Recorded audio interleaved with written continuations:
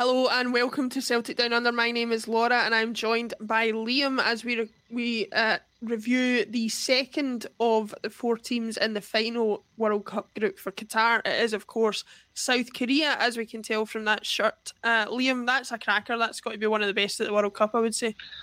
Yep, it's definitely one of my personal favourites. Wouldn't say that too loudly in case the wife hears me, though. She's not a fan of the Korean team, but you know. Yeah. Fair's fair. It reminds me of an article I was reading the other day, and it was shirts we won't see in the group stage at the World Cup. So I didn't know this, but apparently, strangely enough, part of the marketing ploy has been that most teams will try and stick to their home shirts for the majority of the group stage where possible. Meaning that somebody's looked ahead at the potential for any of them to wear their away strip during the group stage, and some crackers were saying that they wouldn't appear at the group stage. That Korean one, the Mexico away shirt that I talked about so passionately when we reviewed Mexico, and many others.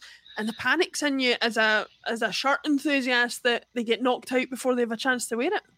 Well, this Germany one behind me is a beauty as well, but there's a good chance that won't get an airing now after what happened the other night. Yeah. I mean, not that most people will care about it, but I know that we do. Aye. Argentina have got an absolutely cracking purple away shirt as well. It's well worth checking out. Yes, I do love that one as well. Hopefully they get a chance to out that, because I'm not really caring about Saudi Arabia's away shirt, put it that way. But nevertheless, we will crack on with our review of South Korea. I mean, I think everybody knows where the star player is for South Korea, but nevertheless, we will look at the entire squad just to see who we're dealing with. Not an awful lot of common names there. Kim's or well-known names, certainly in the Western world of football. Kim Sung-yu of Al Shabab, Jo Hyun-woo of Ulsan Hyundai, and Song Bum-kyun of Yeonbuk Hyundai Motors. It's not clear of the three of those who's going to be the starter, even when you look at some of the review. It says Kim Sung-yu should be the first choice, but there is potential that either of the other two goalkeepers could make it in. So it's not going to be where it's made or broken for South Korea, though. No, I tell you what, though, it was a commentator's nightmare, that game last night, because Korea's goalkeeper and their back four were all called Kim. Yeah. That was but yeah, Kim is actually the one of the three goalkeepers that I've seen in action, because I saw him play in a World Cup warm-up game fairly recently, and he looked solid, you know. Not outstanding, but not particularly error-prone either. In recent years, Korea, Japan, and indeed most of the Asian area countries have really stepped up their goalkeeping game. It used to be an area where they had notable weaknesses, but they're definitely getting better in that regard. Yeah, and here's hoping that they can do, because obviously they've managed to shut out Portugal in the first match, but there's considerable. Uruguay, sorry. Oh my God, it's been a long time. It's been a long road. I'm the one that's got drugs in my system. What's your excuse?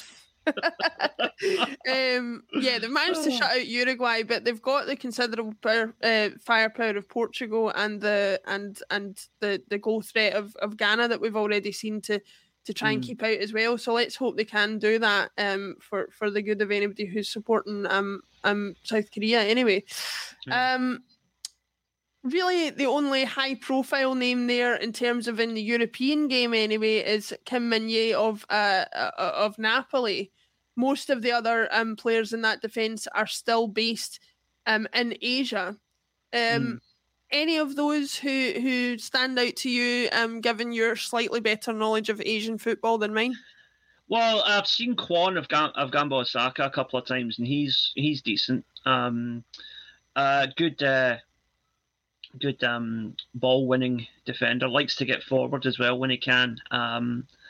It's on one hand though, it's with Korea you might notice something similar to what we've seen with the likes of Saudi Arabia, in that being largely based in the same league could actually be beneficial to the team dynamic, as it gives them more of a sort of a club team feel to them. Well, this was a thing I was going to ask you. As an enthusiast of Japanese football and probably by proxy to some extent Asian football, do you see this as an opportunity with a squad like this to be a really good advert for Korean football and the quality of it? Because obviously, if they've got a defence that's mostly made up of people from Korea or surrounding Asian countries, if they do well in shutting out teams with a lot of European-based players, it's going to do a lot for the reputation of the league, you would have thought.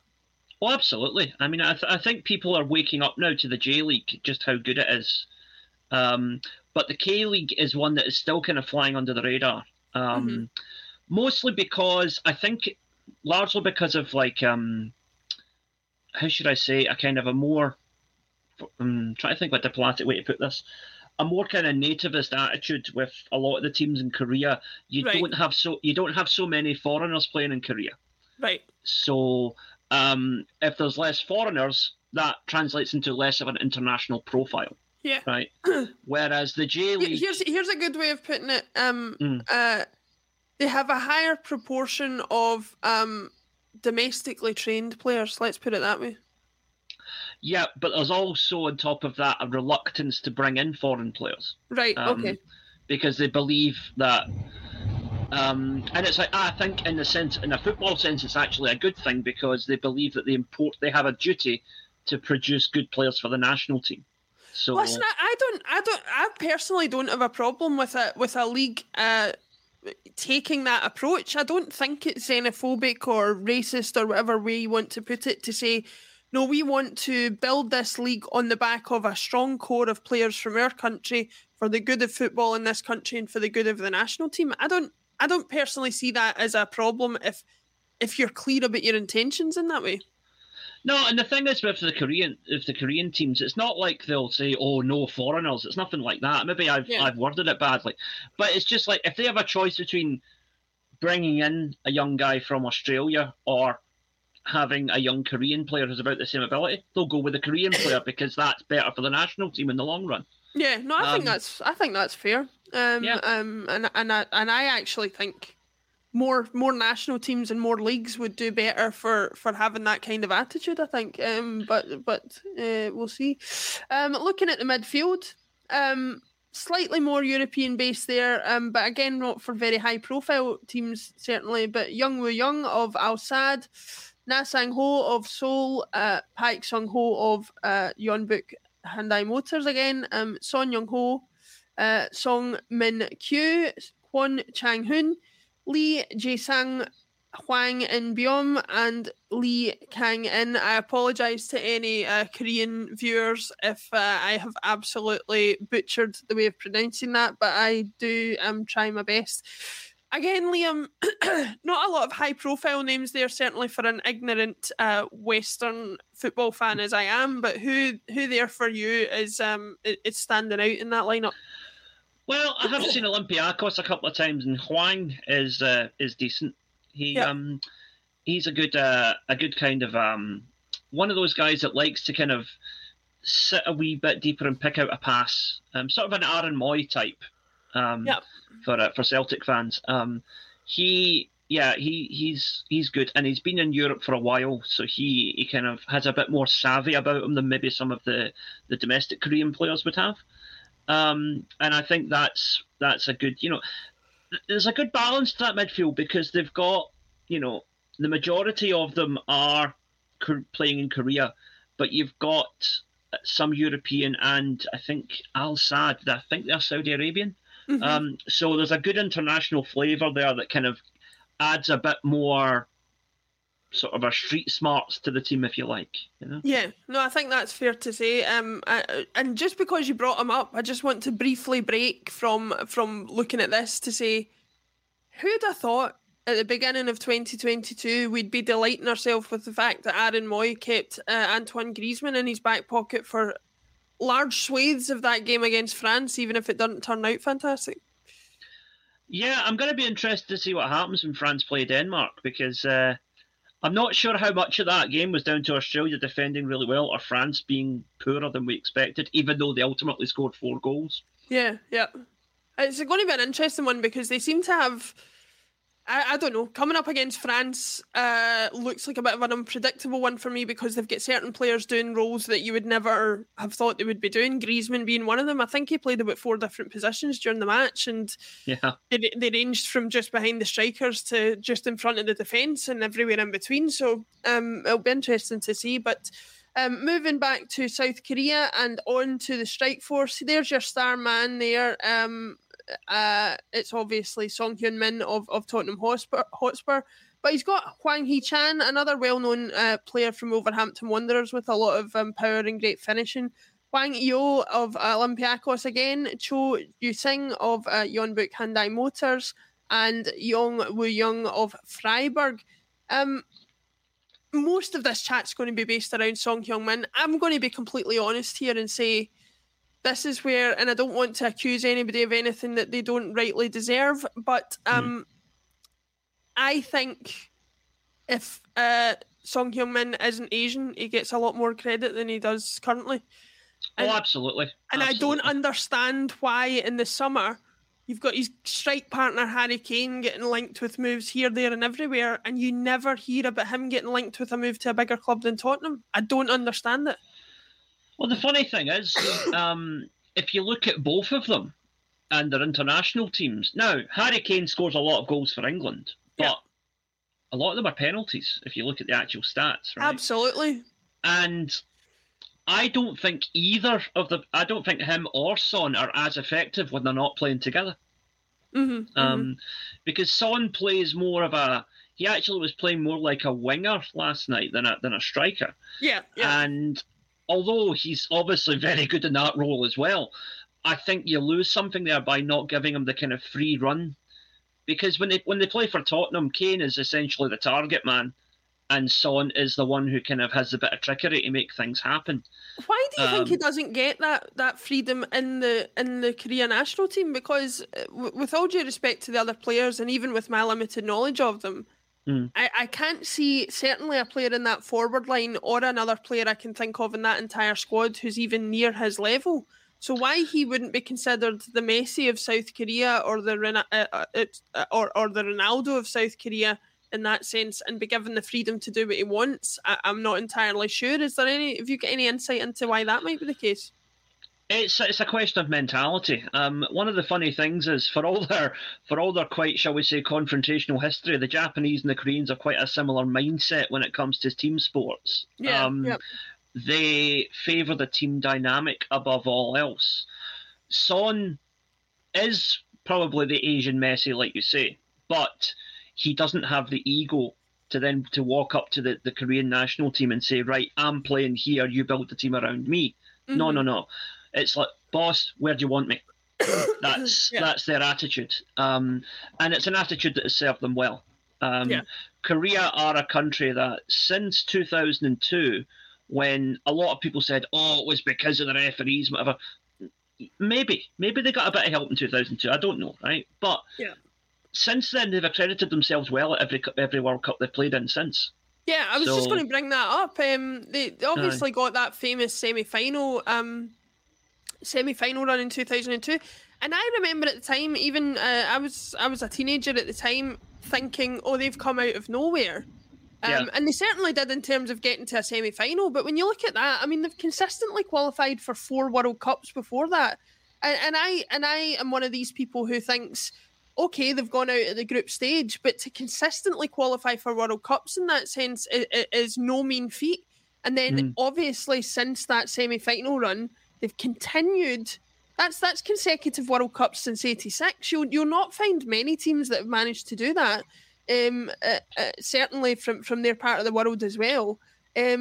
They got group stage again in Germany, round of 16 in 2010 in South Africa, and 2 more group stage finishes in Brazil and Russia. So we've talked before on these videos about teams who you expect to be at the World Cup. I'm going to be honest, South Korea are not a team I expect to see at the World Cup. After looking at that, I'm not sure why. They're a team that have been at every World Cup that I've ever watched. That's a funny thing. Fun fact, actually, a bit of random trivia here. do you know why South Korea wear red, despite the fact it's not the predominant colour of their national flag? Well, I just presumed they aesthetically thought it was the nicest of the colours on their flag, but no. To use a Scottish phrase here, it was essentially a get it up you to Japan.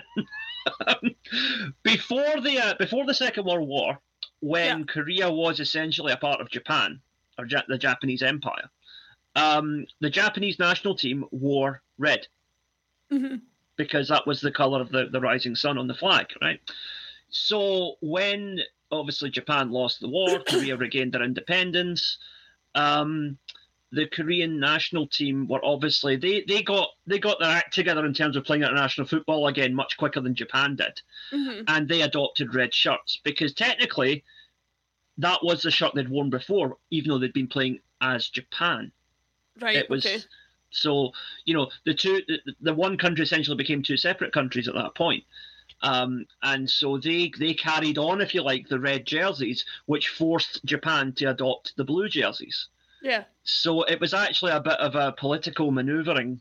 And those red shirts carry a lot of pride with Koreans because it's a reminder of the battle they had to fight for their independence. That's interesting. Is it so?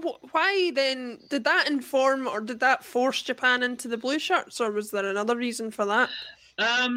Japan wore white shirts for a while. Then they adopted the blue, I think, round about the time of the '64 Olympics, if I remember correctly. Right. Okay. And they've been the samurai blue ever since then.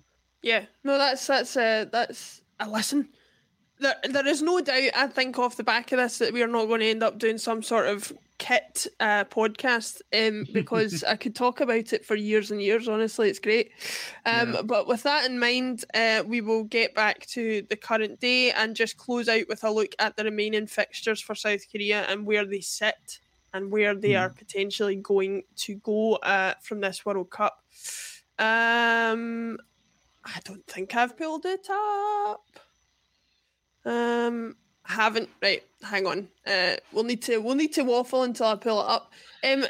Listen. I think South Korea are one of those teams where, again, a bit like Uruguay when we talked about them, they're one of those teams that I think you always think they'll not do much, but you wouldn't want them in your group. Yeah, they're not an easy team. They're a team that like to produce shocks at the World Cup, and when they do, it's usually at a much bigger team's expense. So play them at your peril. Like I say, I'm interested to see how they fare in the next game against Ghana. Yeah. And also, they're probably still going to need something from the Portugal game to get through, even if they do beat Ghana. So, no, I certainly don't think Korea are out of it yet. They got a very well-earned point from Uruguay, who I think are the second best team in this group. So it's all to play for, and I for one hope they get through because it's good for the profile of Asian football, and I enjoy watching Korea play. Yeah, I think what's clear from the opening couple of matches, you've obviously had a stalemate draw between Korea and Uruguay. You've had Portugal eke out a result over Ghana when it so easily could have gone another way. I would say probably, looking back on it, we've had other groups where there's been a clear winner and then picking second place is very difficult. In terms of this group, this is probably about the most wide open group across the four teams, I would say. Yeah, because the fact that Portugal only just beat Ghana last night says to me that they're not this all-conquering force that they were made out to be before the tournament. You know? Yeah. So it's going to be certainly it's going to leave a lot of drama if they're going to be playing all of their games last in the fixture roundup. You'll be getting to the last game, that Korea versus Portugal match and Ghana versus Uruguay, potentially with both matches meaning something in terms of qualification. So it's going to be fantastic to see. With that said, I think we've said everything that we want to say. Everything. That's an East Coast pronunciation. I don't know what I've done there. Anyway, I didn't ken what you're on about there. Then. I've been working in the East Coast far too long, I think. But no, that's it for South Korea. I certainly hope that they do well. Again, keep your voice down, Liam, but I'm sure you hope they do well as well. No, I do. I enjoy watching Korea, and I do wish them all the best, except when they play Japan. Absolutely. With that said, we will leave it there. We will be covering Portugal next. A look at some wee guy called Ronaldo. And we will see you then. Liam, thank you very much. Thank you. Sports Social Podcast Network.